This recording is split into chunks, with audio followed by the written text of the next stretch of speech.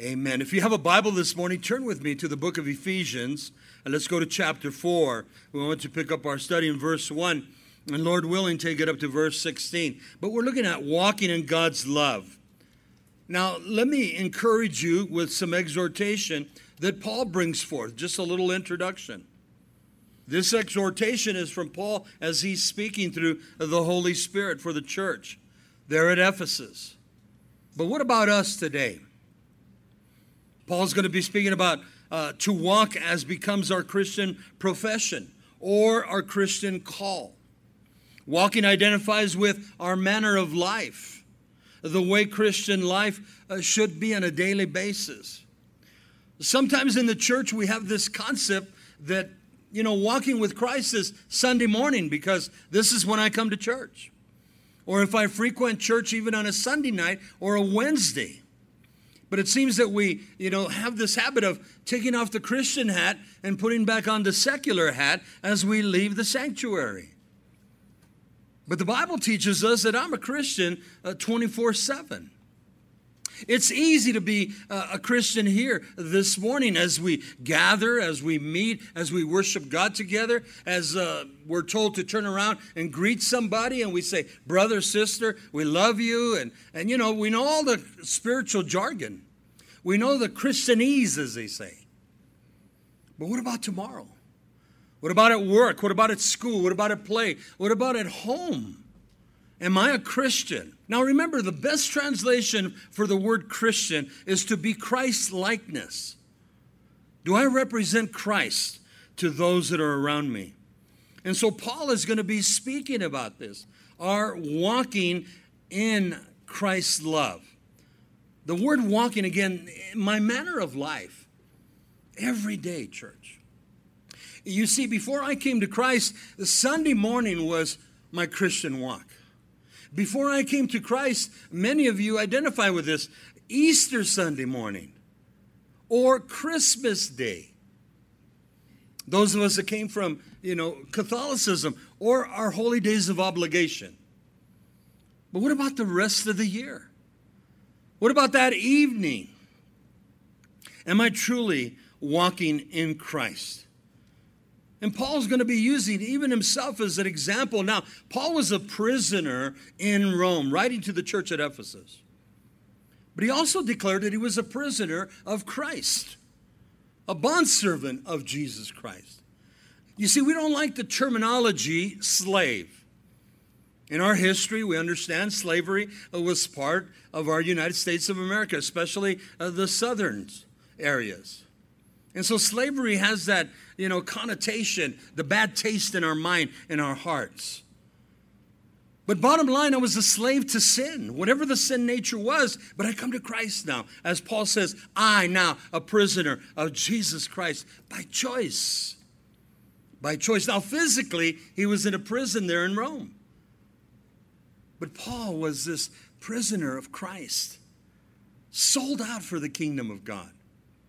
And so he speaks to the church at Ephesus concerning this daily walk in Christ's love.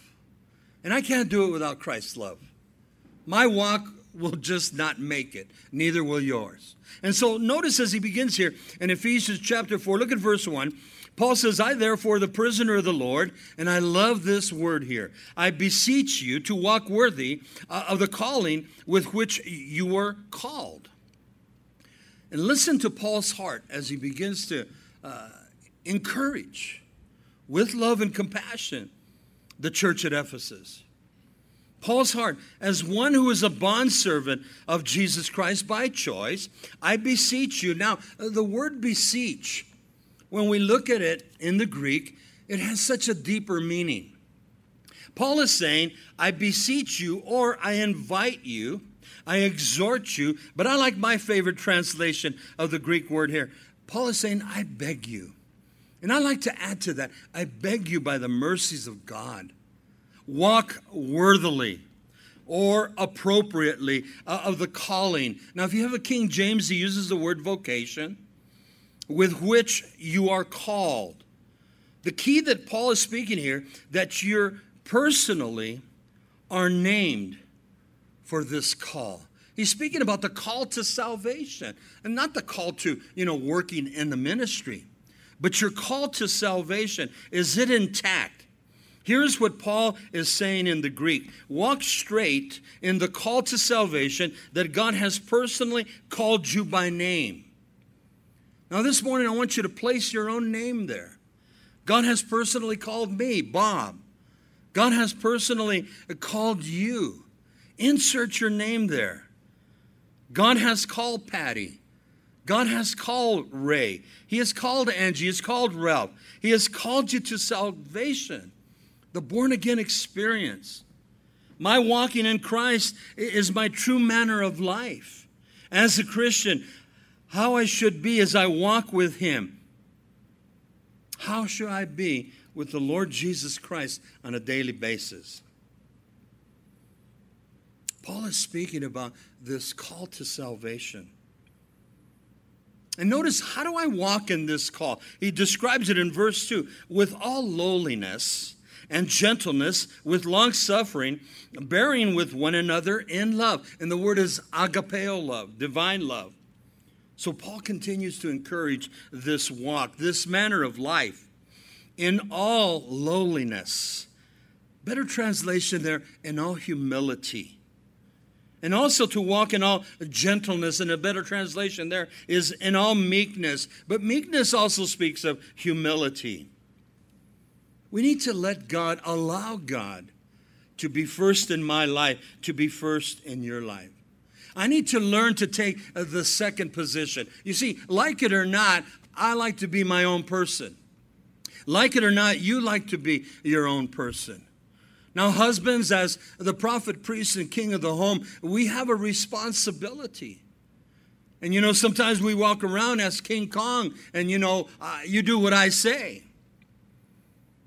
But you know what? God has to be first. God needs to be first. You see, that's why I got in such a mess. That's why I needed salvation. That's why I came to Christ, because I was governing my own life. We need to learn to trust God. We need to learn to put God first. There's a beautiful passage of Scripture, if you're taking notes. In John chapter 3, verse 30, John the Beloved writes these words of John the Baptist. Now, John the Baptist had a following. But John was the heralder, remember?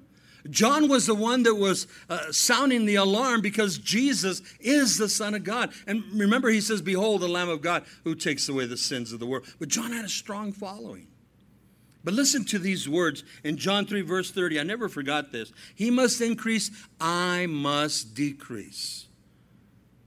He must increase, I must decrease. I need to learn by humility to take that second position. I need to be careful. The Bible teaches us that we're to walk in true humility. True humility is being the lower one. Now, be careful with the word humility, because back in the times of the Puritans brought forth this analogy of this is, humility. And it just seemed that the darker the garb that you wore, the more you folded your hands, the more you put your head down. And they wouldn't smile. And that was supposed to be humility. Well, I don't describe that as humility. I would describe it as pain. Man, I have the joy of the Lord. You have the joy of the Lord. Let the people see the joy of the Lord. In all reality, I was thinking about it. If I would have seen Puritans in my time, I want to be like you. And that's the joy when you see a Christian that loves the Lord. You want to be more like them. And so the word Christian brings us to that place of a small Christ, in a sense. You're a little Christ. You're not Christ, we know that, but you're a little Christ. You represent Christ. Do they see Christ? Or do they see again that natural man? And so Paul speaks of this manner of life. Do it with all lowliness and gentleness, with long suffering, bearing one another in love. I should have compassion and care for my fellow man. I should have compassion and care for my brother, my sister in Christ. And then he goes on to verse 3, endeavoring, listen, to keep the unity of the Spirit in the bond of peace. We are to keep this bond of peace in unity. The word unity speaks of oneness in Christ. To endeavor, now this is a very strong word again in the Greek. To endeavor means to be diligent in that walk, in that unity. To be in the place even of labor. In other words, a work. But another translation is to study, to be in this unity for Christ and with Christ. That's why we come to church. That's why we come to Bible study, to learn. That's why we equip ourselves, and we're going to see that in later verses. Now, how do I do this? But by the power of the Holy Spirit in bond. He's in control of my life. And he brings forth this peace. Now, the word peace here is very strong. You see, in the world, we look for peace. In the world, the peace is temporal. The peace is plastic. But the peace that Jesus gives us is this rest, this quietness. That's the translation. My rest in Christ, my peace in Christ, my quietness in Christ. And this comes through the born-again experience. This comes as the Holy Spirit leads and guides me into all truth. Now listen to this. In the midst of all my trials, in the midst of all my hardships, all my pain, I am to walk in God's love. Now, he goes on into verse 4. We're going to develop it further. And he speaks of this walking in Christ. He speaks of the church, the body of Christ. We're one. We're not many different churches. Be careful with that. There is one body, one spirit, just as you were called into one hope of your calling. Now, Paul is saying a lot here, but we're all one body of Christ. The true church, the body of Christ. We have the same Spirit. We have all been called to the same glorious future, which is heaven. We all have this same invitation. We all have the same salvation. I'm not more saved than you. You're not more saved than I am. God has called us one body. Then I have to ask this question. I put it in my notes. Then why do we have so many denominations? Why do we have so many non-denominations? Why do we have so many independent churches? It's a good question. Because it was never meant to be. And I can answer it this way. It was not God's intention, but to have one body in Christ. That was it.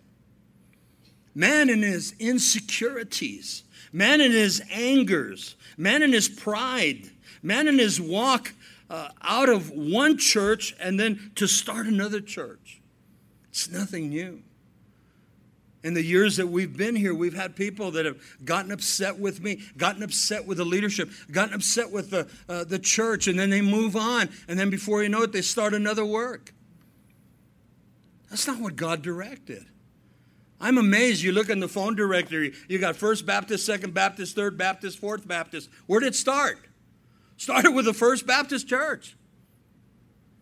Should not be. And it's only amazing to me that God allows it. We're one body of Christ. When you get to heaven, please don't get up there and go, where's the Calvary Chapel side? Because there's not going to be a Calvary Chapel side. I used an analogy to explain this years ago, and I'm going to use it again. Just a quick story. It's humorous, but it makes a point. There was a man that was marooned in an island by himself. Marooned for about 10 years.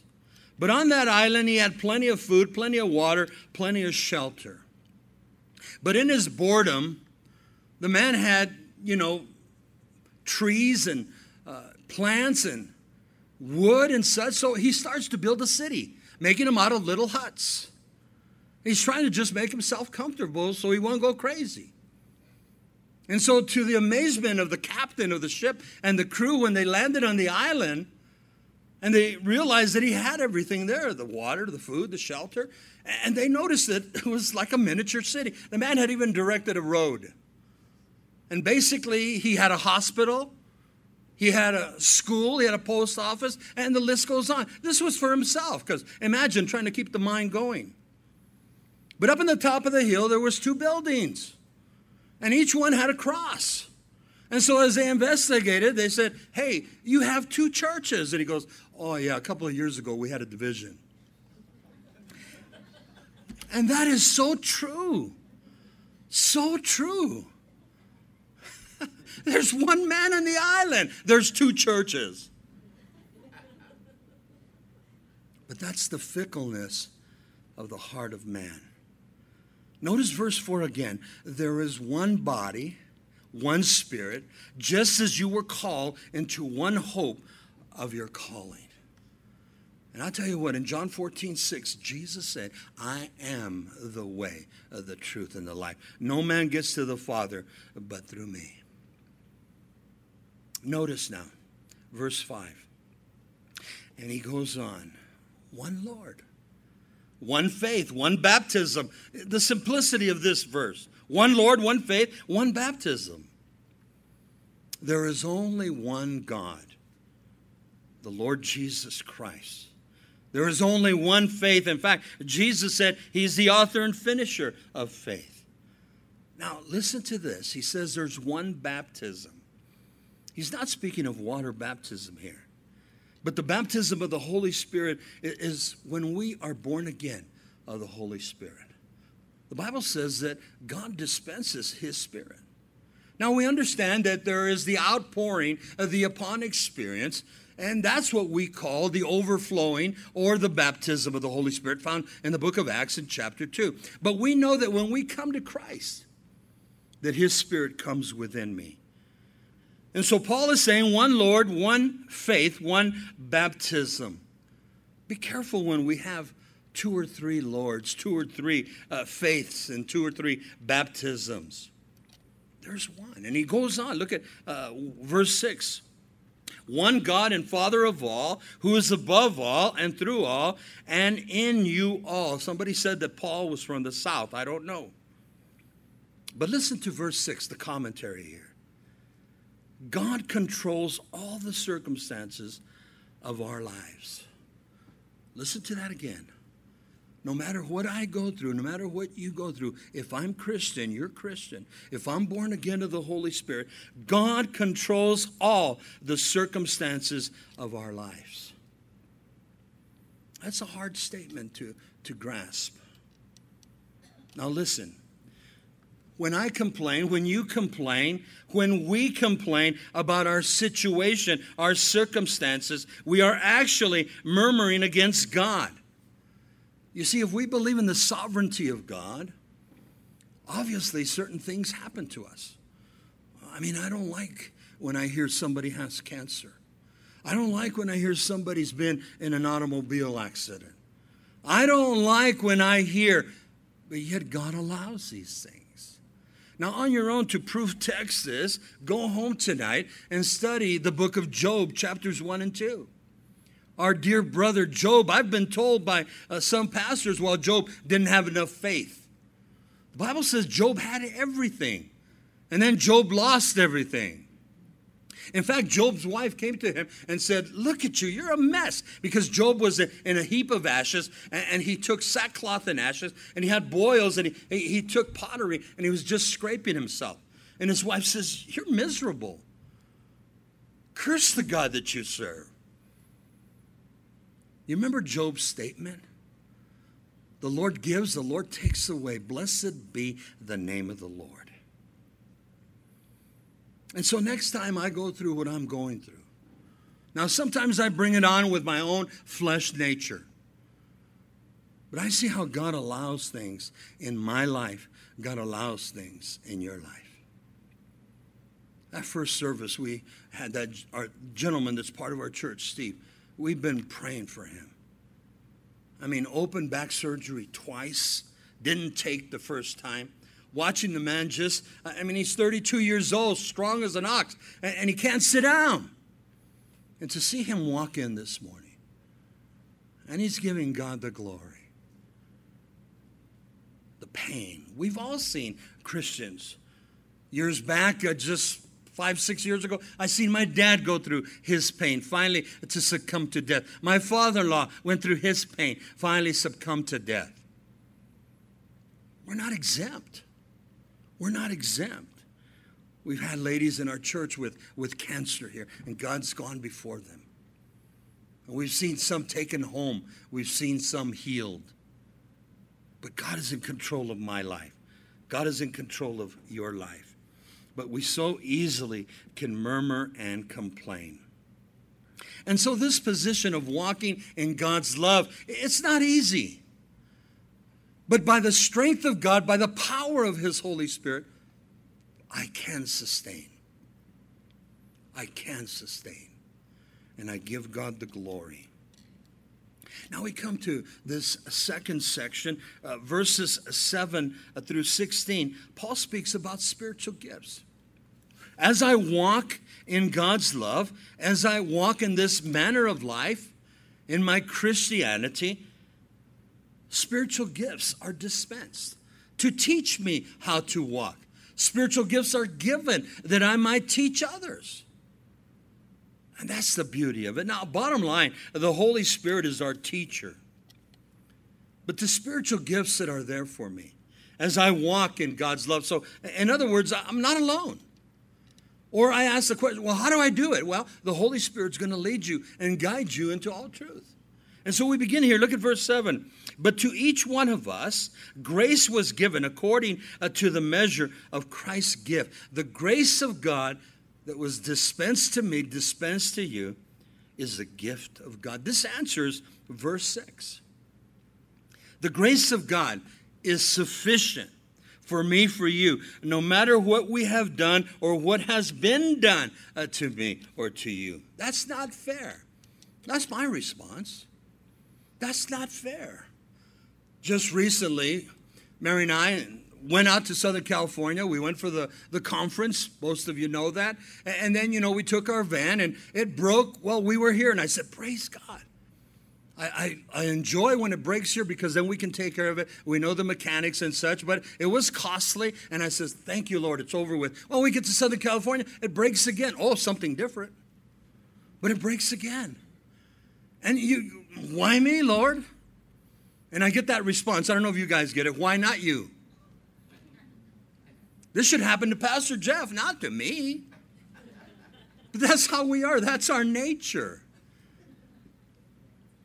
You know that the Bible says that God chips away. Listen, He chips away the old man. He chips away the old woman. God takes us through trials that He might strengthen our walk. God strengthens our walk through the trials. He builds patience, James tells us. He builds endurance. He builds stamina. And another translation in James chapter 1, count it all joy when you go through various trials. He's building character in my life. Now, after 28 years, I respond to God, I have enough character. But yet He brings the trials. And it's obvious that I'm not done yet. And so to each one of us is given according to the measure of Christ's gift. The grace of God, unmerited favor. I deserve judgment, but it's sufficient for me. Now, let me give you a quick story. In 2 Corinthians chapter 12, Paul, the great apostle, he's going through a heavy trial. Paul is struggling with this thorn in the flesh. Some say it was like a pain in the neck for Paul. The Bible says it was Satan buffeted him, like pounding on him. Some believe that this thorn in the flesh was an eye infirmity, some type of a disease. But we're told that Paul goes to the Lord 3 times in prayer and agonizing in prayer. And God responds to Paul. My grace is sufficient for thee. I've had the Lord say that to my heart. I don't like it. Let me read to you the verse. In 2 Corinthians 12, verse 9, he said to me, my grace is sufficient for you. My strength is made perfect in weakness. Therefore, most gladly, I would rather boast in my infirmities, that the power of Christ may rest upon me. Paul's thorn in the flesh. And church, after that God responds to his prayer 3 times. My grace is sufficient. There's no more mention of the trial. There's no more mention of Paul praying, Lord, what about this problem? And I'm not telling you to stop after you've prayed 3 times. But sometimes God's teaching us. God's taking us through it. And then I like what Paul says here. He says, I will rather boast in my infirmities that the power of Christ may rest upon me. And then he says, for my strength is made perfect or complete in weakness. There's another portion where Paul and Silas had been beaten already at the Philippian jailer. And Paul says, these are but light afflictions. I say, Paul, don't write things like that, because then I got to read them. And then I got to apply them to my life. And then him and Silas are strung up there in, the dungeon. They had already been beaten. And the audacity of these 2 men to sing praises unto God at midnight. I'm not singing praises in my trial. Lord, this is not fair. And that's our nature. And God responds, my grace is sufficient for thee. So I walk in Christ's love, but it's not easy. But I can't do it without the crutch. You say, well, what's that crutch? The crutch is Jesus Christ. The crutch is the leading of his Holy Spirit. These are things that God has given to me, given to you. I cannot make it without his word. And many times on a daily basis, not just Sunday morning. Not just Sunday night or Wednesday. I need Christ on a daily basis. Notice verse 8, he goes on now. Therefore, he says, and he's going to quote out of Psalm 68, verse 18. The reference is also to Luke chapter 16. Jesus ascends there into Hades. That's a whole other teaching. He says, when he ascended on high, he led captivity captive, and he gave gifts to men. Now, he's talking about the gift of salvation. Jesus preached to those in hell, in Hades, in Sheol, that he is the Messiah, that he died and he would rise again on the 3rd day. Now, in Luke chapter 16, you see the whole concept. Everybody that died before Jesus resurrected, everybody went to Sheol. Everybody went to the center of the earth. There was a great compartment that separated, a great gulf fixed. And on one side, you had hell or Hades. On the other side, you had paradise or Abraham's bosom. And when Jesus went down and he preached to those in captivity, everybody heard. But when Jesus ascends or resurrects those that were with him, according to Matthew chapter 27 and 28, you see that the graves were open and they resurrected with Christ. I don't know about you, but I would have loved to have been in Jerusalem at that time. The graves are open, and hey, is that Uncle Levi walking over there? Down Jerusalem Street? Didn't he die 10 years ago? Oh, he's resurrected now. That is called the first resurrection. Now he goes on to this whole concept. Look at verse 9 now. Now this, he ascended. What does it mean? But that he also first descended into the lower parts of the earth. Now, we already described that he went down to Sheol. But a different analogy here. He ascended. Christ first came down to the lowly world in which we live. Jesus came down, took on the position of man. He became one of us. It's called his incarnation. And he died on the cross to give us life, life eternal. This is the Lord that we serve. Listen to this verse in John chapter 3, verse 13. No one has ascended to heaven, but he who came down from heaven, that is the Son of Man who is in heaven. This is Jesus Christ of Nazareth. This is our Messiah. This is our anointed one. This is the Mashiach that they were waiting for, that the Old Testament prophecies had declared. I don't know about you, but that baffles the mind that Jesus would come and die for the sins of mankind. Can you understand now the concept when he's in the Garden of Gethsemane? The Bible says that he prays 3 times, take this cup of death. He didn't want to die. Jesus was all Son of God, all Savior of the world. At the same time, he was all man. He identified with us. The pain the agony on the cross he would feel greatly. And so he goes on. Look at verse 10 now. He who descended is also the one who ascended from above all the heaven, that he might fulfill, basically, all things. In other words, Jesus died, rose again on the third day to give us life, life eternal, to fulfill all things. All the prophecies that were written about the Messiah that would die. He would die in that hill called Mount Moriah, the hill of Golgotha. In Colossians chapter 3, verse 1, let me read that to you. Paul writes to the church at Colossae, if then you were raised with Christ, he's speaking about us, seek those things which are above where Christ is, and listen to this beautiful statement, sitting at the right hand of God. Now we could just leave that there, and I'm fine with it, so are you. Well, that's Jesus. He sits at the right hand of God.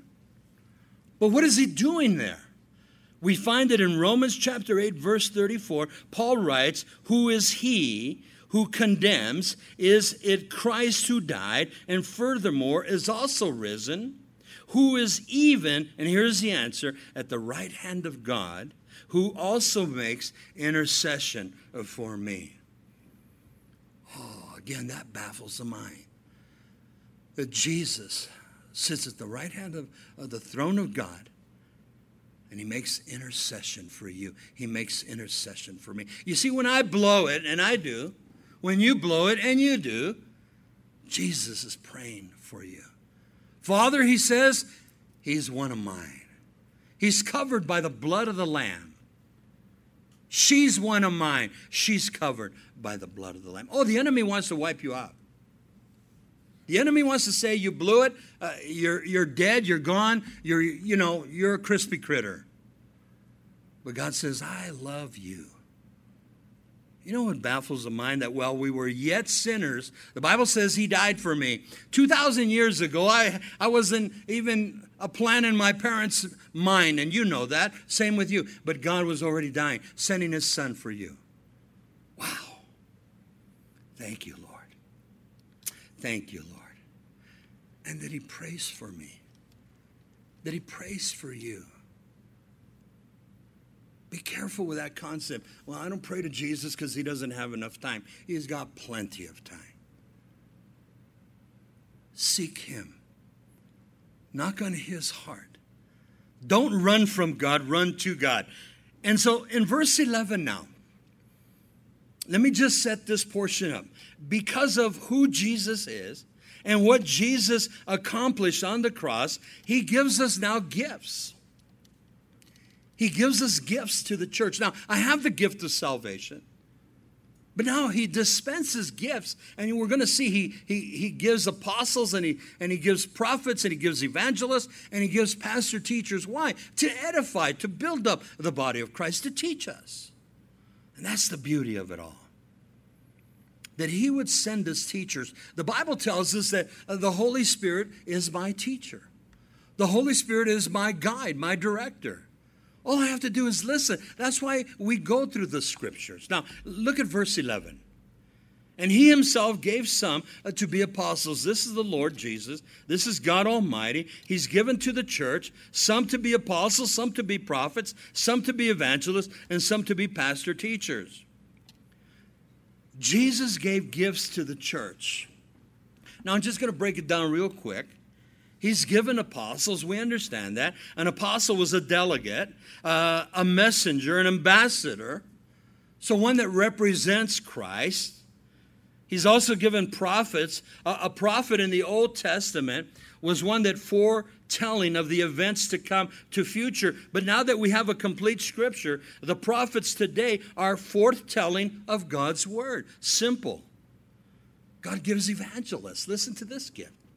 Evangelists are those that preach the gospel of Jesus Christ to the non-believer. To the non-believer. And then he gives pastor teachers. And this is the category that I stand. Now, I don't believe I could be a pastor without being a teacher.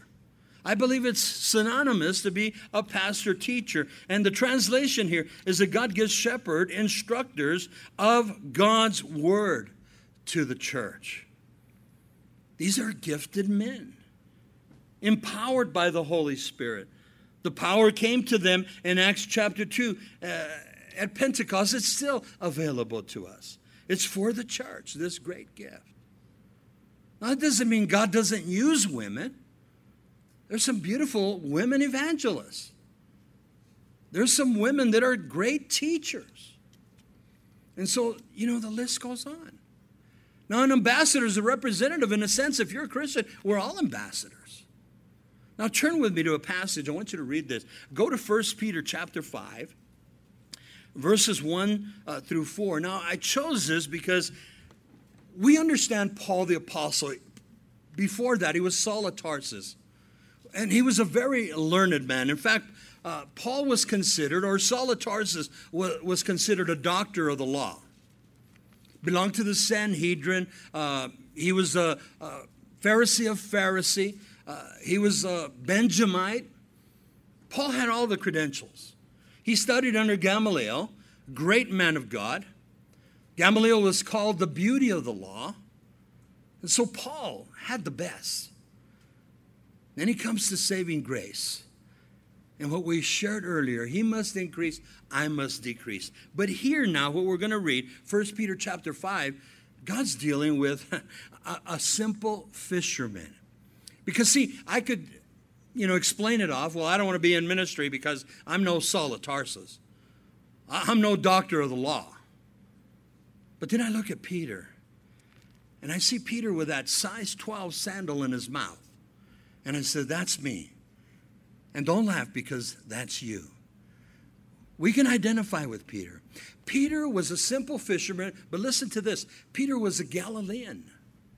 The Galilean speech was very well known, and it was a lower speech.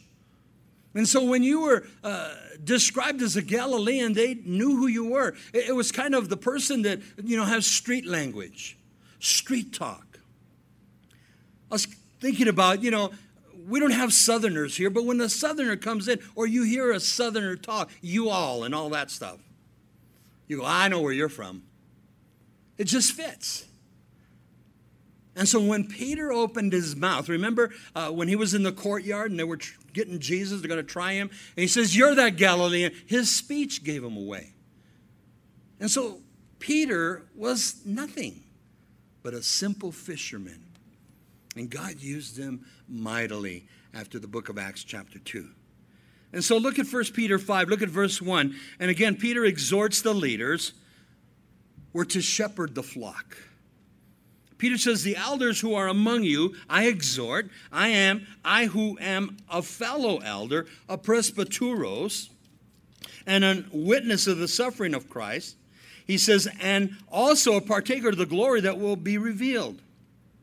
So Peter was there in the ministry of Christ. And then he says to these other elders, which he says, I'm one of you guys, shepherd the flock of God, which is among you. Shepherd the flock of God. The word shepherd in the Greek is poimen, and it basically means, listen, tend to the sheep. Tend to them. Feed them. That was the encouragement, not to fleece the flock, not to beat the flock, but teach them, encourage them with the word of God. Shepherd the flock of God, which is among you, serving as an overseer, not by constraint, in other words, not by force, but willingly.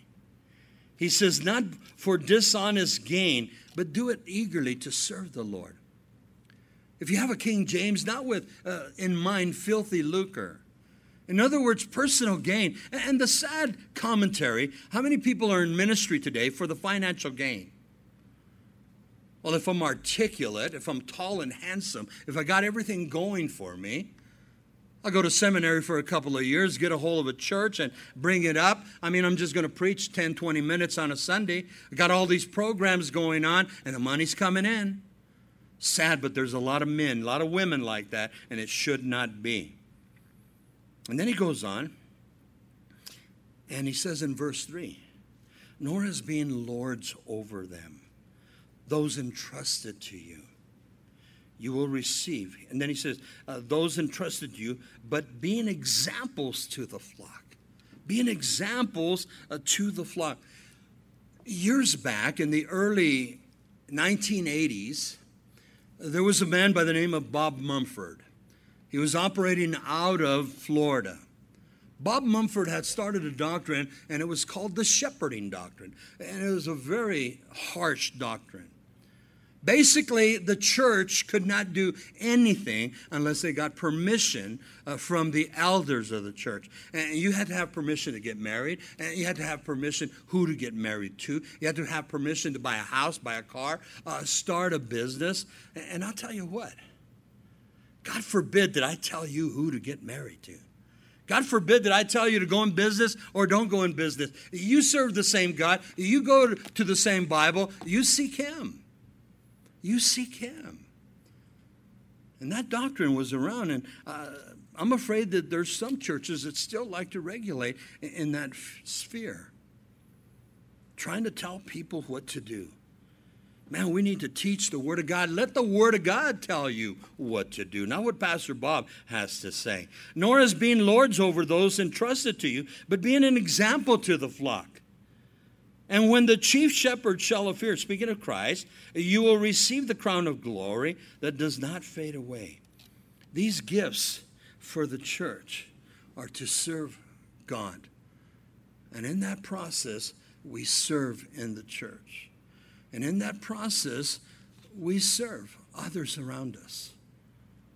I mean, before you come into this building on Sunday mornings, there's a lot of people that have been at work. Even from last night, cleaning up, getting it ready.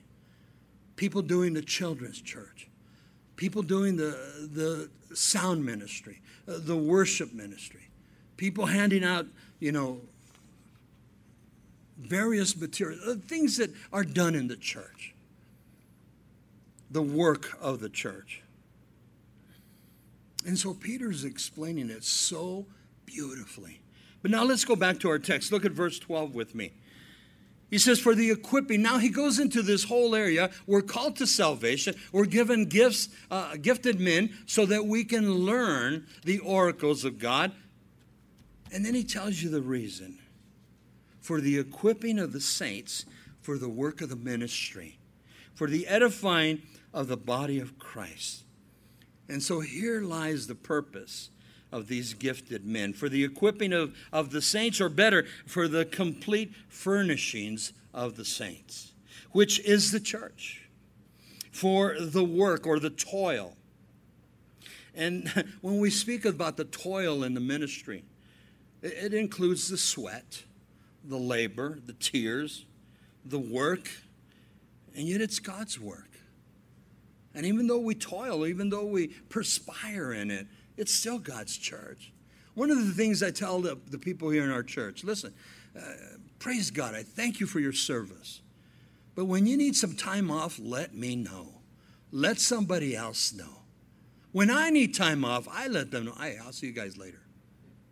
And then they say, are you coming back? I go, I don't know. But you understand what I'm saying? We all need time off. We all need a break from time to time. And let me tell you something. Our ministry is not that big. Imagine the huge ministries. Sometimes the pastors are going ragged.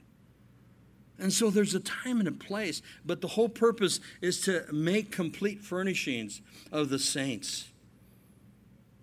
For the toil of the ministry, the service of the church. And the purpose is to teach, disciple, to serve. The purpose is to edify, to build up the body of Christ. How do we build up the body of Christ? But by the Word of God. The primary purpose of the church is to perfect saints, or to complete and to mature saints in Christ. Take down this verse. In Matthew chapter 28, verses 19 and 20, Jesus gives us the Great Commission. Go and make disciples. Go and make students. Go and make learners. Baptize them, teach them to observe all things that I have commanded you. And I am always with you. The simplicity of the gospel of Jesus Christ. But we need to go. We need to give it. And then he goes on to verse 13. Till we all come to the unity of the faith and of the knowledge of the Son of God, to a perfect man, to the measure of the stature of the fullness of Christ. Listen to what Paul's declaring here. We understand that the church is one body of truth. I know people like to make many churches, but basically the church is one body of truth. As we hold to this, we in turn are united to one another. I'm not more saved than you. You're not more saved than I am. I am not more filled with the Spirit. You're not more filled with the Spirit. We're the same in Christ. And so God has placed that in us. And then it says here, unto a perfect man or unto a perfect woman, unto a complete or mature man, unto a complete or mature woman. Our desire should be to come to the complete maturity in Christ Jesus, because Jesus is the head of the church. Jesus is the head of the church. We should have compassion one to another. We should have concern one for another. We gave you those names there in our bulletin, people that we've been praying for. And then we put that scripture verse in Galatians 6:2, bear ye one another's burdens. And so I look at that and I look at the names. I know them. Some of you know most of them. But now if you've been coming, you understand, and we've been praying for them. Bear ye one another's burdens. And so listen to the word compassion. My heart goes out now. I have compassion for them. But understand the word compassion. It's a deep word when we speak about it in the Greek. The word compassion, actually, moms, dads, you'll understand this if we've had children. True compassion is when your daughter, your son is sickly, is ill, has a high fever. It's 3 o'clock in the morning. Mom, you know you're cradling that child. It's 102 temperature and you're crying out. And we've said this, Lord, take that infirmity from that child. Place it upon me. Give me their fever, Lord. Because I don't like when my child is hurting. They can't respond when they're 2, 3 years old. They can't tell you where it hurts. And so as a mom, you cry out. That's true compassion. So I'm thinking of compassion in the same sense. Lord, give me their cancer. Do I say that? No. Lord, give me their infirmity. Do I say that? No. Lord, Paul has this thorn in the flesh. Give it to me. That's true compassion. Didn't Jesus show true compassion at the cross? And so we want to come to that place of completeness. I'm not complete. You're not complete. I'm, advancing to completeness. I will not be complete until Christ comes, because I still live in this flesh. So do you. I might be saved, but my flesh is not saved. Very important to see that. Look at verse 14. That we should no longer be children. Because we're being taught, because we're being equipped. Listen to what he says. We should no longer be children tossed to and fro and carried away with every wind of doctrine by the trickery or the deception of men and the cunning craftiness of deceitful plotting. And so one of my commentaries said this in verse 14. Strong sheep will not be led away from their shepherd. He's speaking about Jesus Christ as their shepherd. It's important that you learn the Word of God. That's what we try to do here. I hope you don't come for a sermonette. I hope you come for the teaching of God's Word. Pastor Chuck, Calvary Chapel, Costa Mesa, he taught us years ago.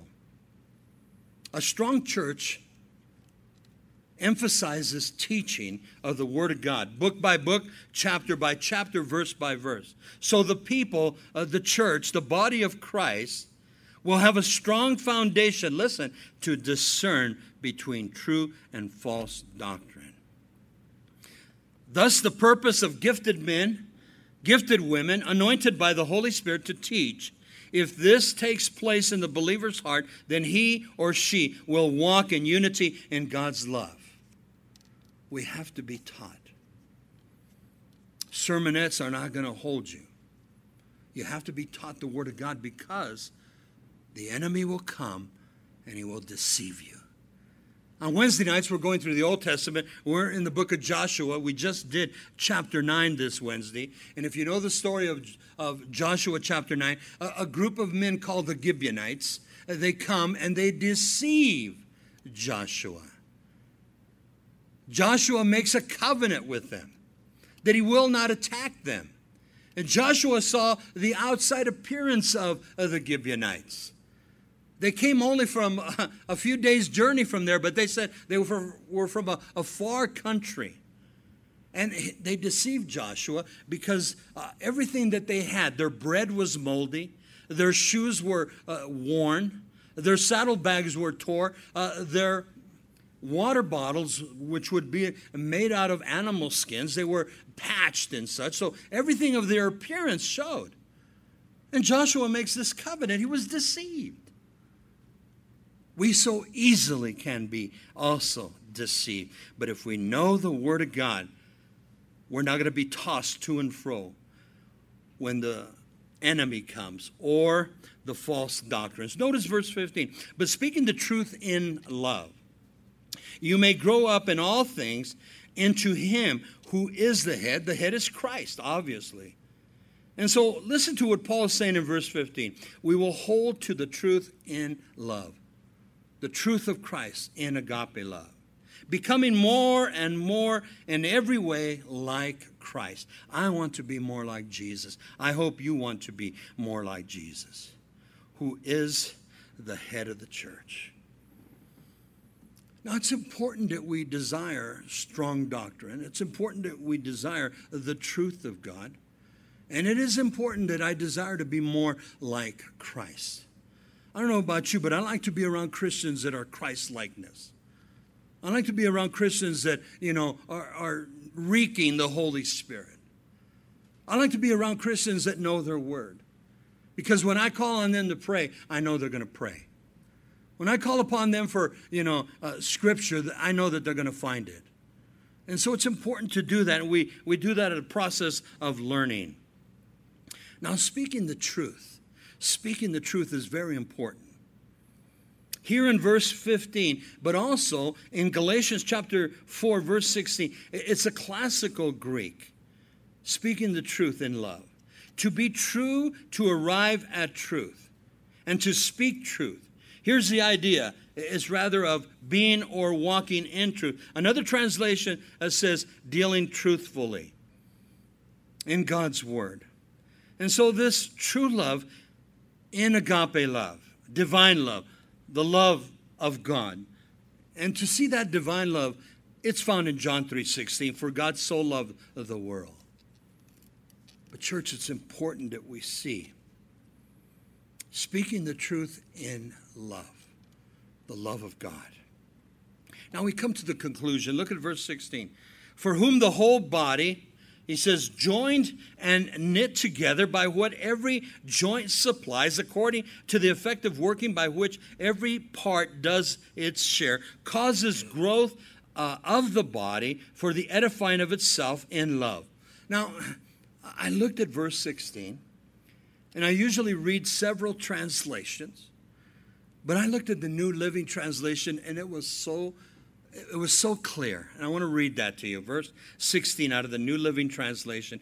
Under Jesus Christ's direction, the whole body, speaks of the true church, is fitted together perfectly or framed together as each part in its own special work. It helps the other part to grow so that the whole body is healthy and growing full in love. We need each other, church. God has given me the place of being called the pastor of the church.